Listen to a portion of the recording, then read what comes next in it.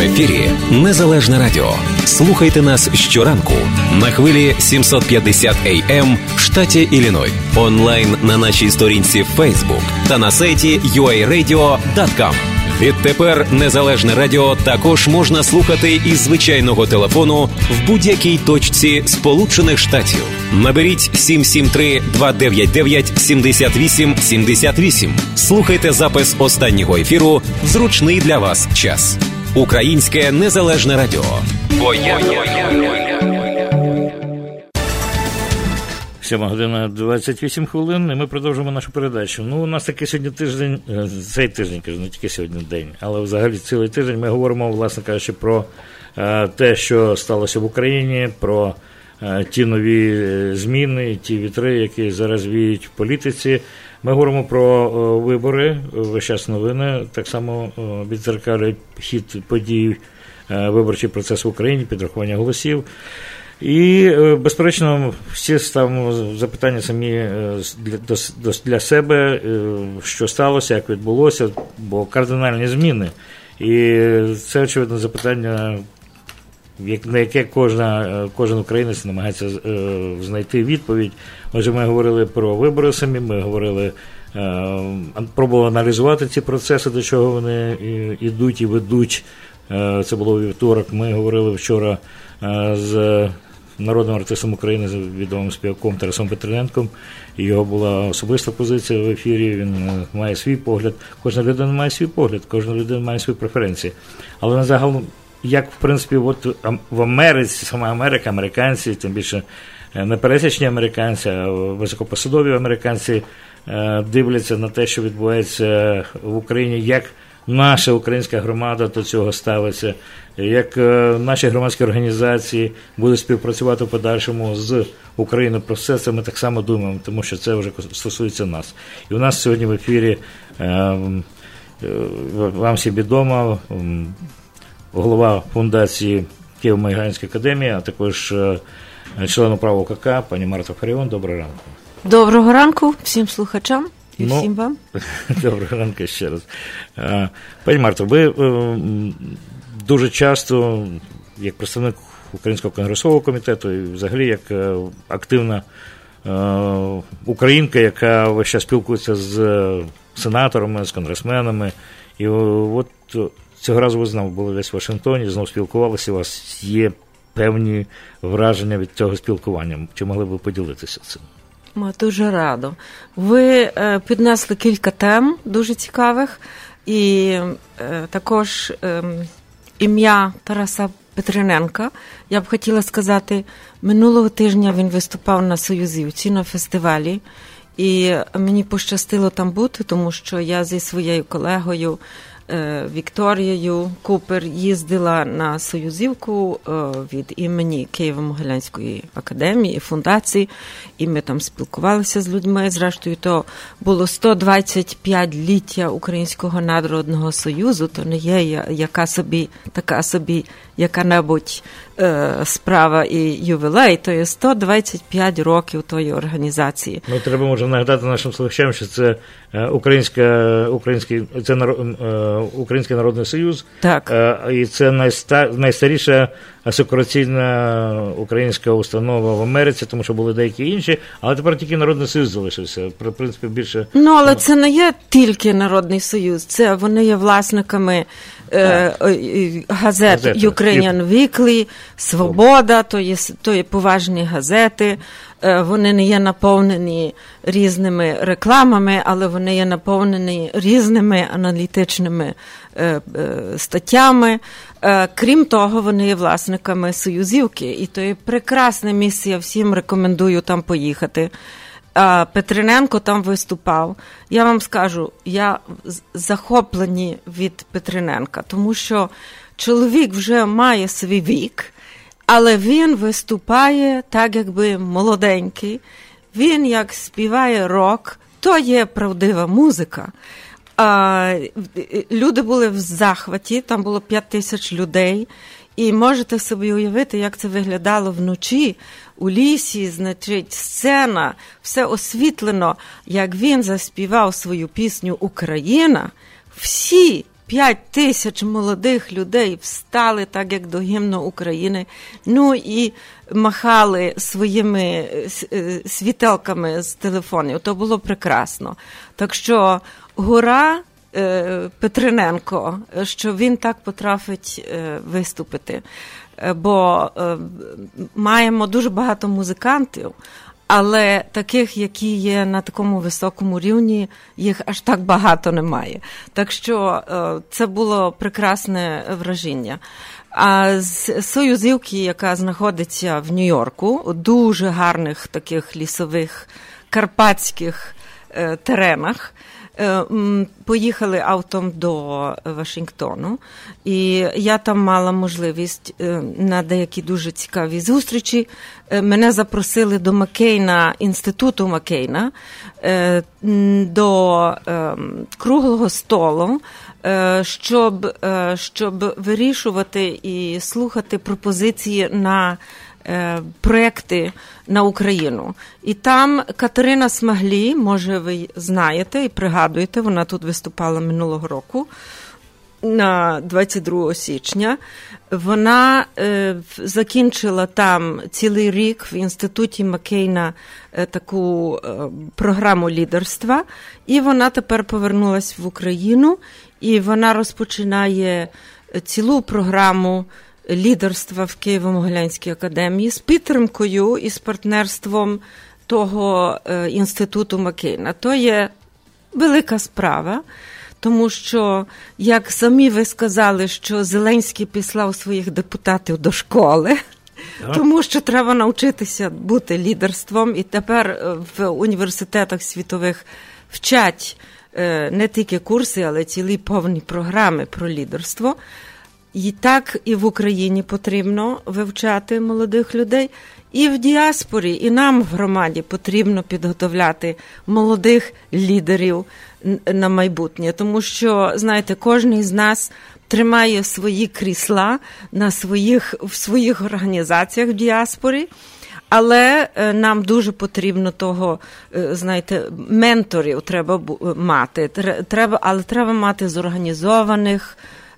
зорганізовану таку програму лідерства в діаспорі тут у нас в громаді. Бо ми маємо кваліфікованих молодих людей, розумних, і то є, я маю на увазі лідерство політичне, щоб діяти в Америці, щоб просувати українські інтереси в Конгресі із американськими політиками. Ну і з пресою американською. Так що ми маємо таких людей, я хочу взятися до тої справи. Трошки смішно, що я це говорю, тому що дуже багато маю обов'язків, але бачу, що є велика потреба в нашій громаді. Так само на підготовку молодого покоління. Це абсолютно правильне рішення. Єдине, що можна сказати, вдачі вам в цьому, і я сподіваюся, що це станеться, тому що якщо з України приїздять сюди отримати знання і отримати певні перспективи, то воно у нас тут лежить, справді. Його треба тільки запровадити. Ті всі можливості тут у нас є. Є. Так що я в Вашингтоні також мала можливість зустрічатися в Конгресі з конгресменкою Марсі Каптур, вона із Огайо, але вона в нас була, і вона є співголовою в Конгресі українського того кокусу, того підкомітету, і дуже довго мала з нею розмову. Очевидно, і мала різні інші зустрічі також в Атлантичному в Атлантичній Раді, то є Atlantic Council, Євроазійській також такій групі Eurasia Foundation. І очевидно, що всі дуже цікавляться Україною тепер і тими новинами нового президента, тому що є величезна зміна і значна перемога «Слуги народу», того партії президента, тепер навіть до парламенту. Але, знаєте, то надає президентові велику можливість для реформи в Україні. Він про це говорив, він обіцяв. І тепер є для нього відкрите вікно для імплементації цих змін. Але це вікно дуже швидко закриється. Так що, якщо мають іти зміни, вони мають іти швидко. Бо можна очікувати жорстку опозицію і дезінформацію, і шкідливу роботу від партії Медведчука, і допомогу йому з боку Москви, і інтенсивної дезінформації і на телеканалах. Так що це вікно для імплементації змін закриється дуже швидко. Ну, але зараз, пані Марта, це одне уточнення, скажу. Вибори показують, що якщо парламент буде у руках «Слуги народу», то монопартійний парламент фактично буде вирішити всі питання. І це відкриває друге дихання Зеленському, тому що йому не треба сильно буде домовлятися з іншими партіями, брати до уваги різні ситуації. Тобто у нього, от, власне кажучи, це дає йому можливість відкрити трохи це вікно, тримати його відкритим довше, допоки він буде робити ті справи, про які він говорив, щоб вони не були чисто популізмом, а стали справами. У нього є така можливість. І ці справи, очевидно, якщо вони підуть, то вони йому дадуть можливість, от, власне кажучи, ще утримуватися на плаву, і те вікно буде трохи ширшим. Якщо так не піде, так як ви кажете, от ці всі ворожі сили, які є навкруги, вони швидко зроблять все негативне, аби Зеленський був прикутий, скутий по руках і ногах. Це абсолютно точно. Будемо бачити, чим він дихає. Тоді, коли він назначить своїх кандидатів, особливо кандидата на прем'єр-міністра. Так що про це дуже багато говориться, і в Вашингтоні також є різні кандидати. Так що побачимо, говориться про те, так як він сам сказав, що хоче таких технократів. І є такі люди, деякі дуже кваліфіковані. Так що побачимо. Він вже назначив кількох людей, що, можна сказати, є дуже позитивні. То є той Макс Нефьодов, який був головний, який встановив ту програму «Прозоро». Так що це дуже... І він патріот, і дуже розумна людина. Так що він тепер назначений на голову митниці. І є там позитивні люди, але також є його голова адміністрації, який має запитання до нього. Є до нього великі запитання. Дуже цікаво, що він окружив себе тільки наразі своїми найближчими друзями. І так нам говорили люди, які знають його особисто, що він нікому не довіряє, і тому він окружив себе друзями. Але в політиці так є, що треба і окружити себе також і іншими людьми, не тільки тими людьми, які притакують. Так що я думаю, що це є лекція, яку можна навчитися від Порошенка, який хотів кругом себе тільки тих людей, які йому притакували. Тобто так що дуже цікаво. Негативний досвід. Пані Марта, я хотів запитати, пан Волкер, він їздить в Україну, представляє адміністрацію американську в Україні, весь час говорить про те, і тепер говорить, що, в принципі, ставлення адміністрації Держдепу позитивне до змін, особливо до тих демократичних виборів, які відбулися. Те, що це говорить сам процес передачі влади, це говорить про те, що Україна еволюціонує як демократична країна. Але от на рівні тих людей, з якими ви спілкувалися, конгресвумен, як їхня точка зору? Тому що незалежно від того, яку посаду б не займав в Держдепі кожна одна людина, тобто є загально офіційна позиція, але кожна людина має свою точку зору, свій погляд. І от яка превалює точка зору? Тобто всі з подивом і очікуванням ставляться до того, що відбулося в Україні, або з недовірою, чого більше? Сподівань чи... Я мала можливість зустрічатися з паном Волкером, Курт Волкер, представник Америки для України.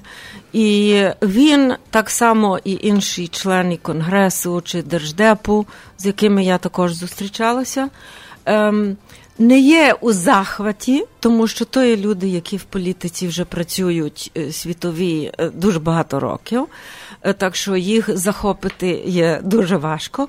І як люди кажуть, що ой, ви, американці, там в Америці всі захоплені Зеленським, так не є.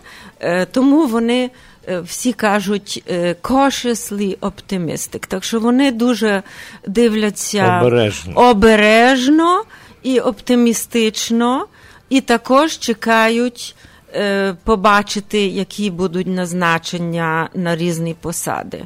То є люди, які вже не одне бачили, і їм не одне обіцювали, так що вони дуже обережні. Але оптимістично дивляться на цю зміну, тому що до великої міри кажуть, це є ще одна революція в Україні, тому що щоб перемогти аж такою великою більшістю, це є революційно прийшла ця зміна.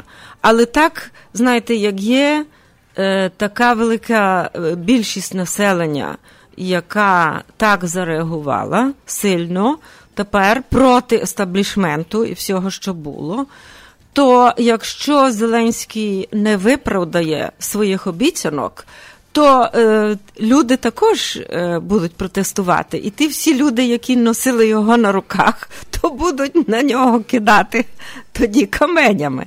Так що ми знаємо, що таке відбувається. Так що, але я думаю, що він собі здає справу з того. Так що і не можна...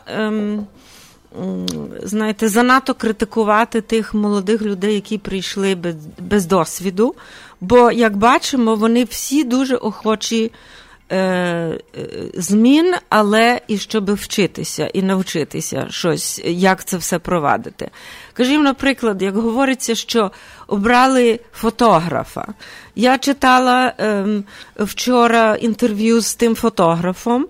Ну, він дуже розумно говорить. То є людина, яка має закінчені вищі студії. І він сказав, фотографія для мене – це є мій хобі. Це не є моя професія. Я маю закінчені студії, економічні.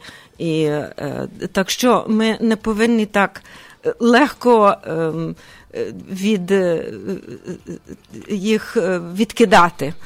Побачимо, як буде. Але, знаєте, всі зміни в історії прийшли від молодих людей і від молодого покоління. Старше покоління тримає статус-кво. Так що, може, якраз це не є зле, але треба дуже обережно на це все дивитися. Ну, один висновок, я так зрозумів, що тут в Америці державники, американці дивляться будемо говорити, ну так... Обережно, але прискіпливо придивляються і намагаються знайти конструктивний шлях і прагматичний підхід, американський прагматичний підхід до оцінок, він домінує. Точно. Вони не є наївні люди, вони знають, що є люди в тому оточенні, які мають зв'язки з Коломойським, з Фірташем, з Пінчуком, і вони на це все дуже близько дивляться. Так що, як знаєте, там до України вернувся бувший посол Тейлор до посольства, і це людина, яка має дуже великий досвід і знає Україну дуже добре. Всіх тих олігархів і тепер нових політиків. До речі, від американського посла поки нічого не чутно. Тобто завжди якась інформація відразу була від посольства американського, якісь пригадую попередніх каденцій, попередніх там адміністраціях. Тобто якась інформація витікала звідси. Зараз поки тиша повна. І є тиша. І це, до речі, говорить про те, що люди намагаються зібрати інформацію, більш детально зрозуміти, що відбувається, передивляються до всіх процесів, які відбуваються. А крім того, нема посла. Нема посла американського в Україні. Ще нема назначеного, так що вони чекають. І, як знаєте, була делегація від Зеленського у Вашингтоні минулого тижня, щоб домовитись про його візит офіційний до Вашингтона. Так що переказували нам, що вони хотіли, щоб цей візит відбувся тепер, цього тижня або на другий тиждень, але це неможливо і нереально. Так що будемо бачити, коли він приїде. Але кажуть, що, мабуть, до кінця літа, що президент України, новий президент приїде до Вашингтона. Ну, це вже буде, тоді буде про що поговорити, коли зустрінеться президент Трамп, президент Зеленський. Це зовсім теж дивовижна зустріч буде, ну, цікаво. Для українців і для американців так само, українських американців, чи американських українців, я б сказав би так. Пані Марто, у нас час, я не знаю, летить. Ми іще про політику в Україні тільки говоримо, а нам би вже хотілося поговорити про те, як політика України відзеркалюється в нашому житті, і, зокрема, в наших концертах, які будуть, цей Октоберфест попередньо, ну і пізніше святкування Дня Незалежності України тут у нас у Чикаго, який проходить під проводом Українського конгресового комітету, до якого долучаються всі громадські організації, тобто ціле український такий великий бомонд до Чикаго. Але хотілося б просто дізнатися про те, як буде побудовано цього року цей фестиваль, що у нас буде під час українських днів. І справді тим, що, як ми вже знаємо, не буде параду в Україні. Знову-таки президент Зеленський відмінив цей військовий парад. І на цей день, 24-го, буде призначено, очевидно, перше засідання Верховної Ради. Вони хочуть так святково там засідання. Все це якось так знову нестандартно, нетрадиційно. А що у нас тут буде? Українські дні. В нас вже Український конгресовий комітет працює вже довший час над святкуванням незалежності в серпні.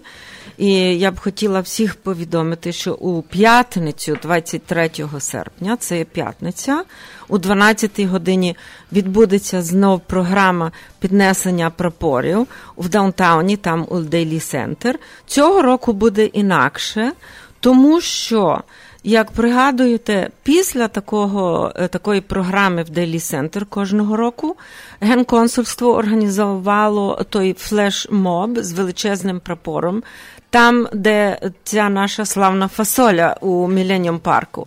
Але цього року місто заборонило такі великі здвиги там через безпеку. Так що цей флеш-моб буде відбуватися біля Пікаса, там, на ті, після нашої програми в 12-й годині, зразу після цього, відбудеться флеш-моб, і всіх просимо приїхати, тому що там будуть фільмувати, це все будемо показувати. Історія буде закарбована. І є закарбована історія, і то є дуже таке фотогенічне місце, де саме центр міста, і буде той величезний прапор.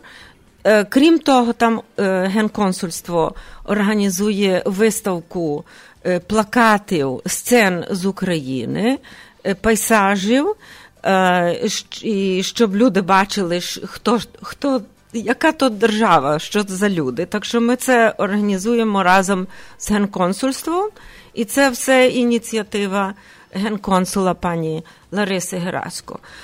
Але на другий день, а крім того, тоді від п'ятниці починається нова виставка присвячення незалежності в Українському національному музеї. Це все координується. А в суботу, в неділю відбудеться величавий щорічний фестиваль «Українські дні». І цього року також буде інакше, ніж кожного року, тому що вже 50 років організується так, що відкриття виглядає так на сцені, така політбюро сидить, всі представники сидять, і дуже часто немає тоді дуже багато людей на вулиці. На офіційну частину. На офіційну частину.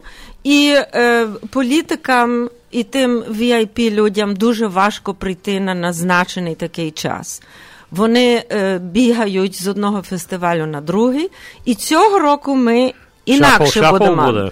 Так, цього року фестивальне відкриття офіційне буде у суботу в 3-й годині. Тоді, як буде відкриття фестивалю в суботу в 3-й годині на сцені. Тоді, очевидно, відбудеться концертна програма обидва дні. Я зараз скажу менш-більш, хто буде виступати. Відбудеться в суботу також забава велика в Українському культурному центрі, і мають бути такі after-parties. Так що для кожного буде можливість танцювати і святкувати. А в неділю буде відкриття в 1-й годині, і буде розважальна програма, концерти. І тоді будуть приходити різні політики, тоді будемо переривати програми, і політики будуть виступати. Їм набагато краще, я думаю, що ми тоді будемо могти зібрати більше важливих політиків. Від нової нашої мерії, мера міста Чикаго, вона не змогла прийти, але зразу за один день після запрошення відповіла, на відміну бувшого мера, який навіть не відповідав, і має прислати заступницю чи заступника свого. Так що ми є впевнені, що буде більше політиків, ніж колись. Це добре. І особливо, як ви придумали, що це перемежувати, коли буде під час концерту, під час виступів, десь посередині там в різних... Буде цікавіше, тому що інакше та програма довго триває, 1,5 години, 2 години, люди не знають, що собою розробити. Нудьгують, а якщо так перемішати, то воно справді буде по-людськи, все буде цікаво. Так, тоді відбудеться також конкурс вишиванок. Всіх запрошуємо прийти на той конкурс. Як знаєте, кожного року є прекрасні вишивки, які... пані і панове показують, і цей конкурс буде відбуватися. І буде також футбольний клуб «Тризуб» організувати такі гри, і будуть шукати переможців, особливо між молодими і дітьми, хто найкраще грає в футбол. І це відбудеться на вулиці, на Чикаго Евеню. Але треба додати, не забути найголовніше, що все це додаткові речі, які будуть протягом цих днів, але найголовніше це зрозуміло, що концерт і ті гурти, які будуть, приємно сказати, що... я можу сказати, буде заслужена артистка України Ірина Лончина, буде гурт, рок-груп такий, я їх слухала на Ютубі, бо я їх не знала, і мені дуже сподобалось. Вони грають такий рок, фолк, такий український рок, Mad Heads називаються, вони дуже популярні, я думаю, що всі можуть танцювати до їх музики.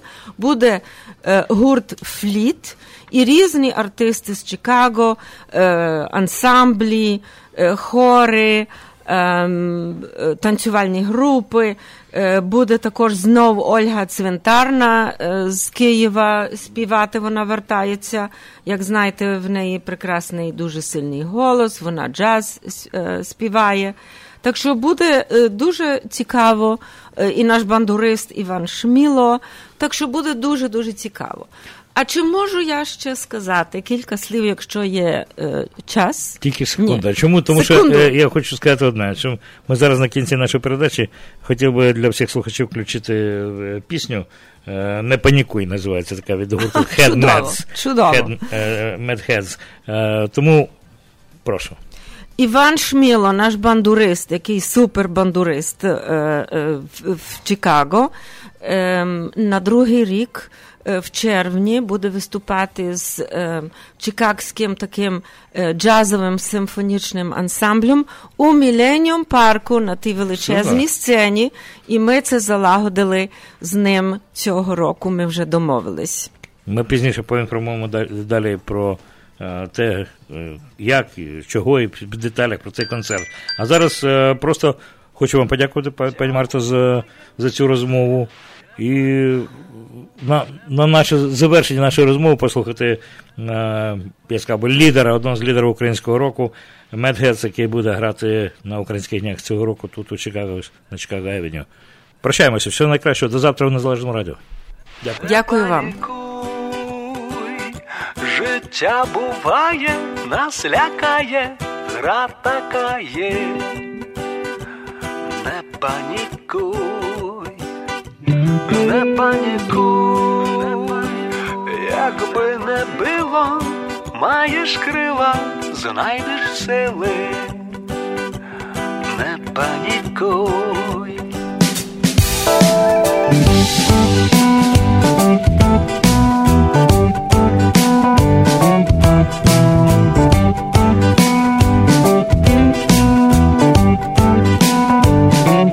Не панікуй, життя буває, нас лякає, гра така є.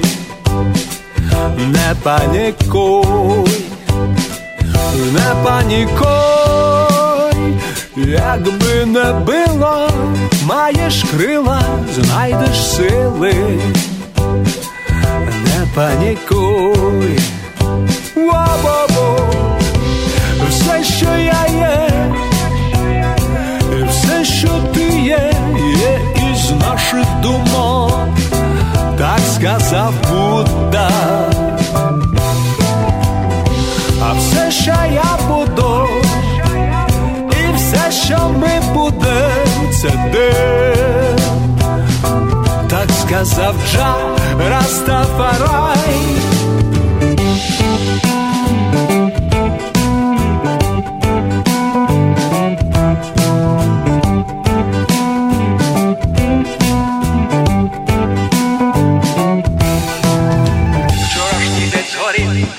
Блажним, він добрим був чи злим, веселим чи дурним, там же він не буде таким, як Бог, як Бог, як Бог. А може хотілося щось змінити, чи перекрутити, чи повторити на біс, затримати прекрасні миті, впірнати в блакиті, стерти з пам'яті біль і причини для сліз. Зробити рішучі кроки, забрати назад невірні слова. Та день згорів, лишив лиш попіл, його вже нема. Все, що я є, і все, що ти є, є із наших думок, так сказав Будда. Ва-ва-ва-ва-ва. Все, що я буду, і все, що ми будем, це дим-дим-дим, так сказав Джа Растафарай. Тож не панікуй, ні-ні, життя буває, нас лякає, гра така є. Не панікуй, не панікуй, якби не було, маєш крила, знайдеш сили. Не панікуй, не панікуй, ніколи не панікуй, не панікуй, ніколи не панікуй, не панікуй, ні-ні, ніколи не панікуй, не панікуй, ні-ні, ніколи не панікуй, не панікуй. В ефірі Незалежне радіо. Слухайте нас щоранку на хвилі 750 AM в штаті Ілліной. Онлайн на нашій сторінці в Facebook та на сайті uaradio.com. Відтепер Незалежне радіо також можна слухати із звичайного телефону в будь-якій точці Сполучених Штатів. Наберіть 773-299-78-78. Слухайте запис останнього ефіру в зручний для вас час. Українське Незалежне радіо. Бо я